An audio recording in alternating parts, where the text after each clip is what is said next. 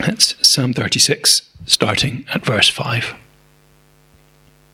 Your love, O Lord, reaches to the heavens. Your faithfulness to the skies. Your righteousness is like the mighty mountains. Your justice like the great deep. O Lord, you preserve both man and beast. How priceless is your unfailing love. Both high and low among men find refuge in the shadow of your wings. They feast in the abundance of your house. You give them drink from your river of delights. For with you is the fountain of life. In your light we see light. Continue your love to those who know you, your righteousness to the upright in heart.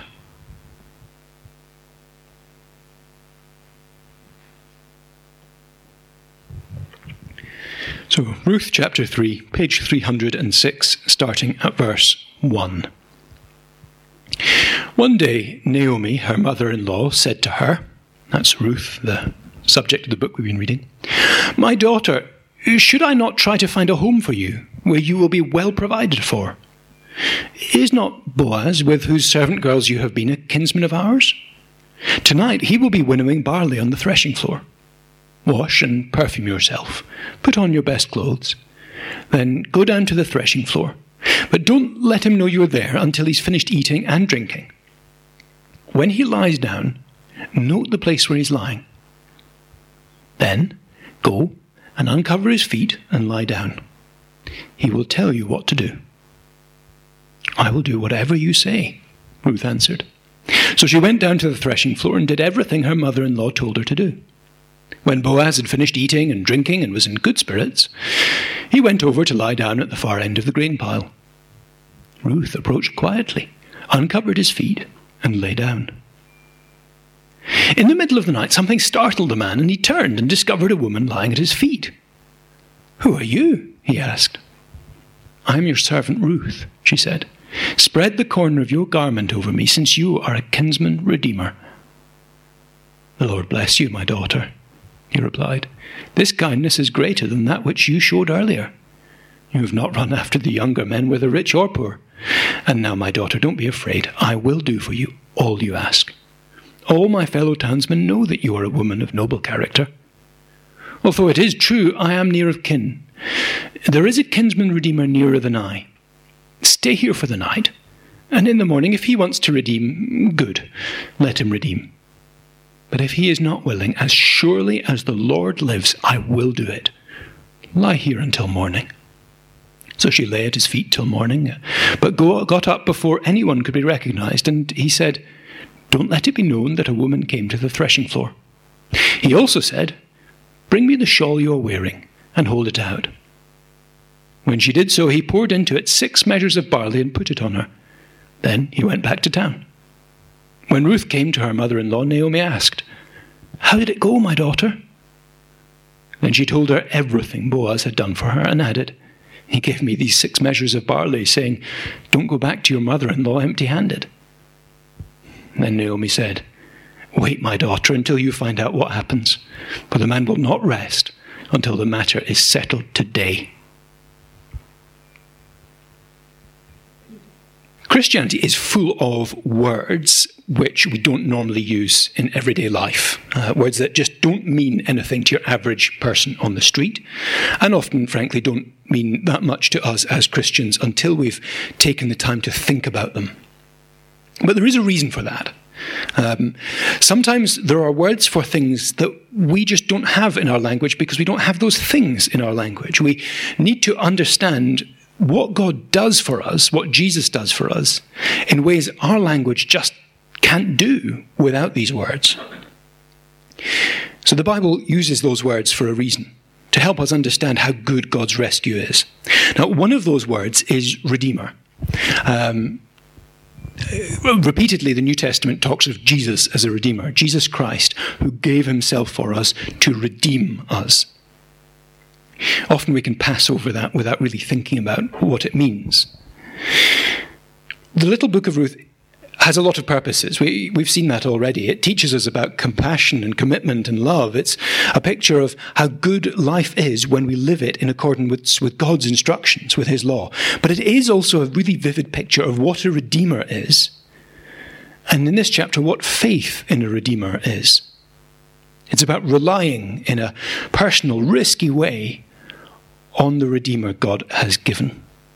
And since Jesus is a redeemer, this chapter tells us about how to approach a redeemer. It is a strange little story. You probably noticed that if you were listening. But it does have a lot to teach us. So you'll remember, if you were here before, that we've seen the story of Ruth and Naomi, two widows who had had a terrible time, lost their husbands. And Ruth, the daughter-in-law of Naomi, has left her own land, her family, her country, to come and to stay with her, to look after her. And they have found help. They have found Boaz, a man who has been very gracious and kind to them and given them lots of help day to day in the last chapter. But it's not quite enough. Now, we're going to look at this in three parts. We see three things about trusting a redeemer. Active trust in 1-4. It teaches us sensible trust in 5-9. That's a terrible title, by the way, but I think it gets something important. And confident trust, 10-18. So firstly, 1-4. Naomi is going to come up with a cunning plan. You'll have to judge for yourself whether you think it is a good plan or a terrible plan. It's certainly a slightly nutty plan. But it's going to demonstrate what it is to throw yourself on the mercy of a redeemer. You see, Naomi, her trust in this redeemer they've been given, Boaz, in this very earthly redeemer, isn't going to be a passive thing. She's not just going to wait and see what happens. She's going to take things into her own hands and go and actually actively ask him for real and lasting help. So at the beginning of the harvest, last week, 2:20, she had said, that man is our close relative. He's one of our kinsman redeemers. In other words, he is one of the people who, according to God's law, as a close relative, has the obligation to look after our family, especially when our family is in trouble. And now, a few weeks on, she and Ruth have benefited every day from his kindness. But Naomi's thinking it's all very well getting handouts, bits and pieces, a little bit of help now and then. But the harvest is done, and once the grain we've got runs out, we're going to be going back to begging, whether from him or anyone else. And she's thinking especially of her daughter-in-law, thinking this isn't good enough for her. I want more and better for her. She says, my daughter, shouldn't I try and find a home for you where you will be well provided for? She wants a real home and rest and a future for Ruth. And of course, in those days, that did mean finding a husband, because there weren't very many other opportunities at the time. Naomi thinks, who could make a better husband than this guy Boaz, who's been so kind to us, so reliable, so gracious, so loving. And more than that, he's a kinsman. He has an obligation as a redeemer to us. So Naomi outlines her cunning plan. Tonight, he's going to be winnowing barley on the threshing floor. The threshing floor is a big flat space where they'd take the grain, and when they winnowed it, they would like these people here, they'd throw it in the air to get rid of all the chaff, the dust, the dirt, all the bits and pieces mixed in with the grain, so you've got nice, pure grain. It's the last thing you do at harvest, in other words. It's a final moment. They've harvested everything. Now they're just getting rid of all the rubbish in the grain so that they can take it home. And it's a celebratory moment. It's a happy moment. The harvest's in. And so they're going to have a little bit of a party of it. Boaz and his men, they're going to have a good meal and a glass of wine afterwards.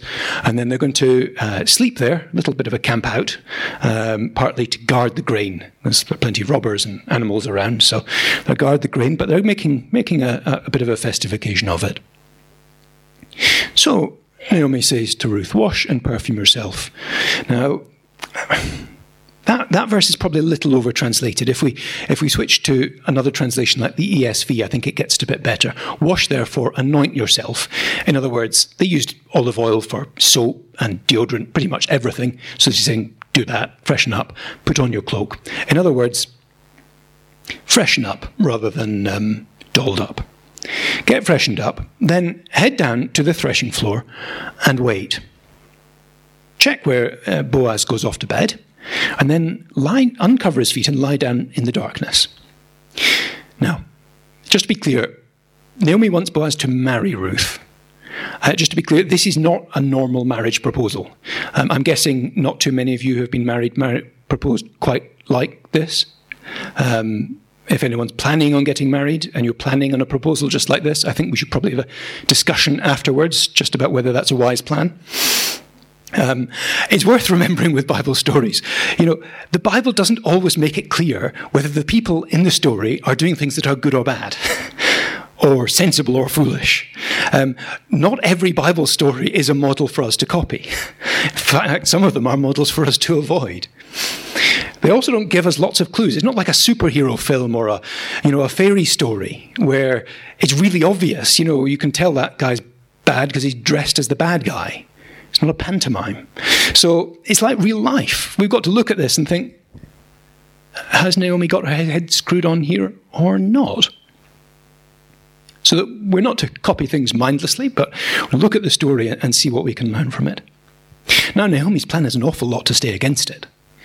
We saw it in chapter 2. Ruth is very, very vulnerable. It's a dangerous time. There is a lot of sexual violence around particularly. And if she turns up at the threshing floor in the middle of the night and lifts up the bottom of his duvet and lies down, what is Boaz going to think? And what is he going to do? Is he going to take advantage of her? Is he going to call her out and say, what's this woman doing here? There's an awful lot of possibilities that could have it going wrong. It's also a plan that opens them to real and acute temptation. So what's she thinking? Well, firstly, she's relying on two things. He's a really decent guy. We've already seen that. She knows that he's shown care and respect towards Ruth. And secondly, she's relying on the fact he is a redeemer. He's obliged to help and look after her, not to take advantage of her. The other thing we have to keep in mind is just how difficult and awkward their situation is. She's a penniless widow, an asylum seeker, someone so poor she's picking up scraps in the field for food, and he's a well-off local farmer, a leader in the community. How does she go about proposing to him? It's not as if she can get him in private or send him a text message or call him on the phone or probably even write. I mean, writing's quite a recent invention. So she wants a moment for Ruth, just one-on-one, her and Boaz. And so she takes the only opportunity that she thinks she has.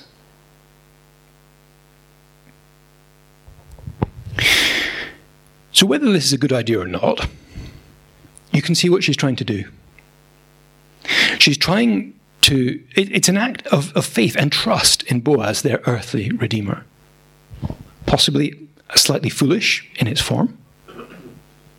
But she's taking initiative. She's saying, I can't just wait around. I want Ruth to actually come and ask him for a lasting commitment. Now, that should sound a little like Christian faith. The New Testament uses that language of redeeming us. When Jesus is born, Zechariah sings that God is to be praised because he's redeemed his people.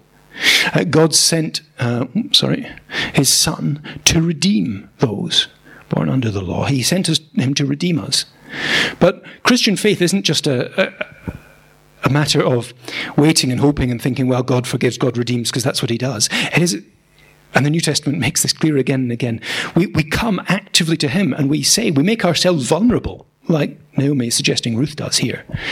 And we say, I need you to redeem me. I need you to do this for me. I'm putting myself at your feet, as it were, and asking for your love and your help and your rescue. Now, despite what we've seen, it is also an example of sensible trust, 5-9. As I said, sensible is a rubbish title. If you're ever coming up with a sermon on this, I recommend you come up with a better one. But it gets at something, because sometimes we think of faith as a great leap in the dark or as wishful thinking. But that's not the picture here. Faith for Ruth and Boaz is vulnerable in a sense. It is risky, but at the same time, it's based on reliable promises and reliable character. Boaz is a reliable guy. And it is the same for us when we come to Jesus. We come trusting reliable promises and a reliable man, a reliable Saviour, a reliable God. We're able to come in a sensible way, knowing that when we come and trust him, we will be rescued. Now, Ruth does what her mother-in-law says. She's a foreigner in a strange land. She takes her advice.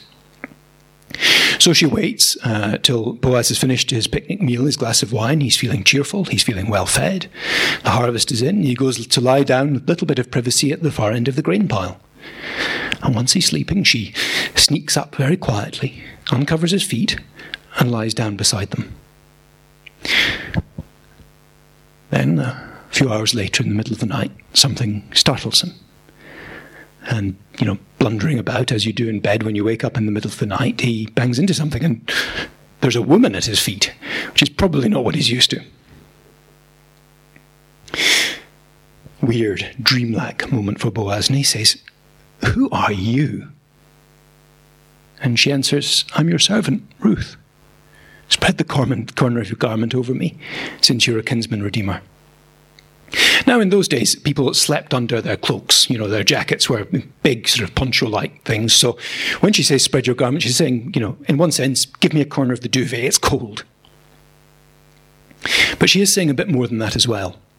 Now, I don't know if, when you were a kid, you ever, ran around the playground holding out your jacket like wings. You pretend to fly. Now, imagine how good that game would be if your jacket went all the way down to the ground, how big your wings would be. That's the picture here. The ancient Israelites called the corners of their cloaks wings, because they were like the wings of a bird. So she's saying on one level, spread the corner of your garment over me, or your clothing, your cloak. But as this other translation puts it, you could also translate it equally well, both work, as spread your wings over your servant. Now, if you remember back to chapter 2, when Ruth came and Boaz first met her, he prayed for her and said that he wanted God to look after her, the Lord under whose wings you've come to take refuge. We read that psalm at the beginning that talks about coming under God's wings. The Old Testament talks about it again and again, as we said last week. It's like an eagle chick being sheltered by the wings, the powerful wings of the mother or father eagle. And that's again and again and again used through the Bible. Ruth has become one of the eagle's chicks, as it were. She's come to shelter under God's care.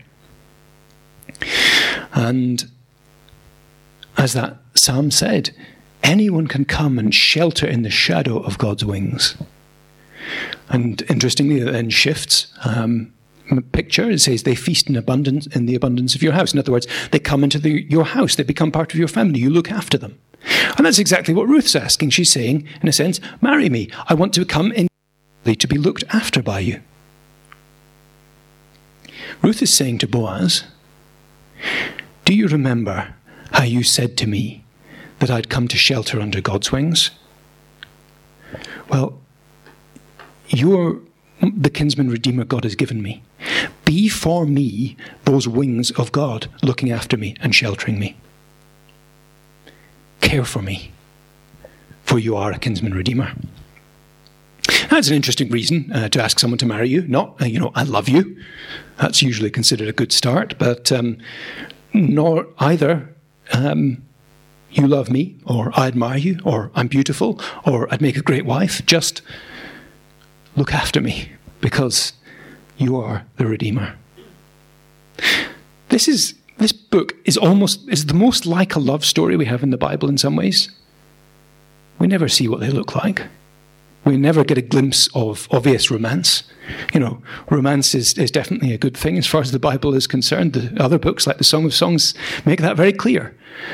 But something else is going on here. Marry me because of your obligation to care for me and love me. Now, before we go on to Boaz's response, what does this section mean for us? Well, as we've made clear already, this probably isn't a passage that's teaching us mainly about marriage and how to go about it. Whenever the Bible picks up a subject, it doesn't mean it's teaching us about that subject straight away. A unless you happen to be an ancient Israelite widow in the middle of the night, this is probably not a good way to go around proposing to a reluctant man. The main idea here is that we see a picture of someone throwing themselves on the mercy of a Redeemer, just like we do with Jesus. She comes to her Redeemer and says, "Spread your wings over me, be the protection of God to me, be his care for me. Not because I'm great, but because of your willingness to shelter and to love." That's what we do when we come to Jesus. We don't come and say, "Come and rescue me, be my Redeemer, because I tried hard this week and I've done a good job." Not because I'm a good person, not because I'm excellent, not because I'm a great catch for the church, but because you love to care for those who are in need. And when we come to Jesus, we are asking for the same kind of immense and audacious help. We're not asking, "Give us a handout now and then." We're asking for him to be committed to us forever. So marriage is a great picture of that. She's asking Boaz to make a big sacrifice, isn't she? Marry me as a way of looking after me. That's pretty final. It closes a lot of options for him. Well, Jesus gave up his life for us. There's a reason the Bible again and again uses the picture of marriage as a picture of Jesus' commitment to his people, to his church, to you. That's the kind of commitment he makes. But you can come and you can ask to make it because of his promises, his offers, because he is as reliable and self-giving and compassionate man as Boaz was, except 10,000 times over. He will take us. We may come to him and think, "I'm not worthy of being rescued by him. I do such awful things, and I've let him down so many times." But he'll take us because he is a Redeemer. He is a rescuer who loves us and will never turn away those who come and throw themselves on his mercy and his help. Now finally, confident trust. This is Boaz's response in 10-18. Go through this a little bit faster. We have a picture, as we've said, of a good Redeemer. A person in whom faith can be put. Someone you can trust. Trust in a good Redeemer is a confident trust because you know that they'll deliver the goods. It's true with Boaz. Though he's just a man, it's doubly true. 10,000 times true with Jesus. Boaz's response to her is full of kindness and respect. "The Lord bless you, my daughter. This kindness is greater than that which you showed earlier.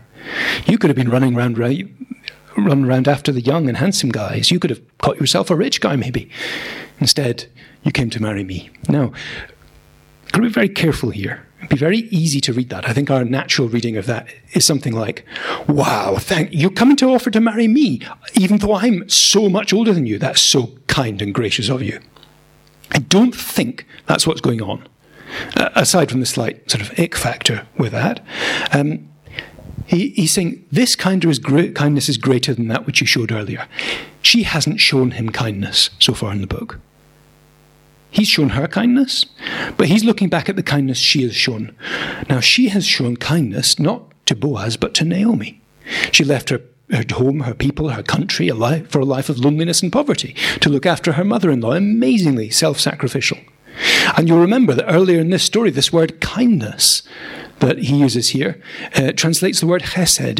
If you know only one Hebrew word in the world, that's the one to learn. The committed, self-sacrificial love that God shows and wants us to show. He's saying, you showed that self-sacrificial, committed love to Naomi, and now you're doing it again. Why? Because as a redeemer, he has an obligation to look after Naomi too. He has an obligation, and we'll touch on this a little next week, of not only that, of raising up his son as her family's son, to carry on the family that has died with their husbands. So in other words, he's saying, Ruth, you could have taken your pick of the guys around here to look after you, but you chose the person who you were most sure would look after your mother-in-law. Odd reason to get married, perhaps, but you can see the reason that he's praising her all the same. And because he is a redeemer, he says this, don't be afraid, I will do for you all that you ask. All my fellow Peak Townsmen know you are a woman of noble character. Shouldn't pause here too long, but if you know your Bibles, Proverbs 31 paints a picture of the perfect wife. She is a woman of noble character, it says. He's saying, you might be a poor, penniless widow from a foreign country and an asylum seeker, but you are the ideal wife. Not because you're rich, because you're not because you're successful, but because of the compassion, the love, the grace you've shown. So I might look like I'm making a sacrifice by marrying you, but the love and compassion you've shown mean that I'm actually getting the perfect wife. Nonetheless, there is, of course, a problem, like in every good story. There is another kinsman redeemer who's more closely related to them than Boaz. He is someone who has the right to redeem Ruth and Naomi instead of Boaz. And Boaz can't stand in his way legally. But he says he will do absolutely everything he can to make sure she is looked after and redeemed. And if that man won't do it, he certainly will. And you get a hint from this bit of the story that really he's going to make sure that other guy lets him do it. And that's exactly what he's going to do. So Ruth lies down again at his feet, innocently, together but close, very tense, emotional night, I think. And early in the morning, she goes away secretly so as not to start any false rumours, but not before he can give her a gift. The threshing floor is very short on engagement rings. So he pours out as much barley as will fit in her shawl to carry home to her mother-in-law. And then, notice he goes straight into town. He's going to start sorting things out.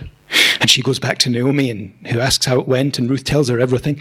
And Naomi says, okay, wait. He won't rest till it's sorted. Now, Naomi probably was hoping that Boaz and Ruth were going to come back together and give her the good news, or something like that, whatever they did at that time.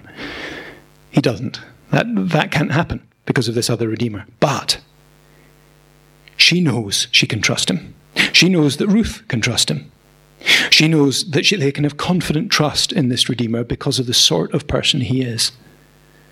He will not rest till the matter is settled today.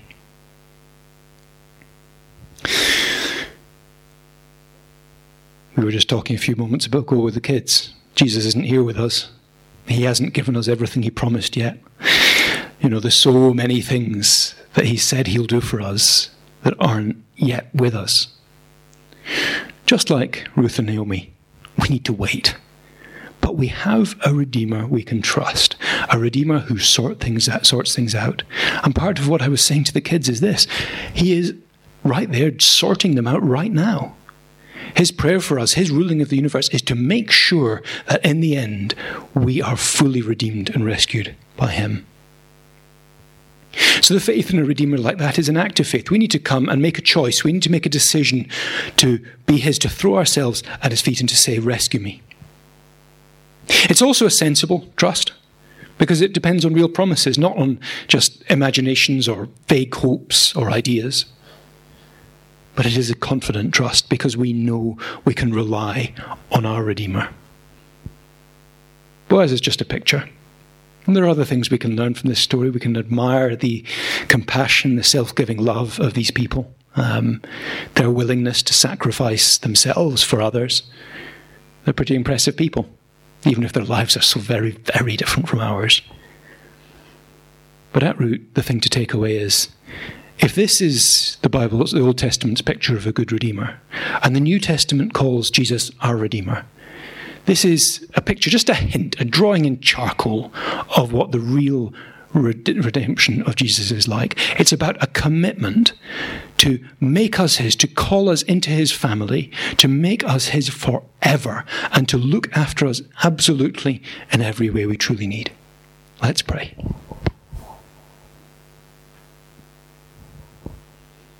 Father God, in such a distant world, people with lives so different from ours. And yet through that very difference, we see something about you which we might not get otherwise. Open our eyes to the self-sacrificial loving kindness, that chesed love that you show to us. You have chosen to give yourself absolutely, to live and die for us, so that we could be made yours. Not so that you can give us a handout, not so that you can help us in a tough moment or answer a few prayers, not so that you can just give us the strength to get through this week, but so that we can be yours forever, so that you can love us and pour out your protection and care on us through all eternity. Help us to come to you gladly, to trust you to do that, and to know that you are able to do it however far short we fall. In Jesus' name we pray. Amen.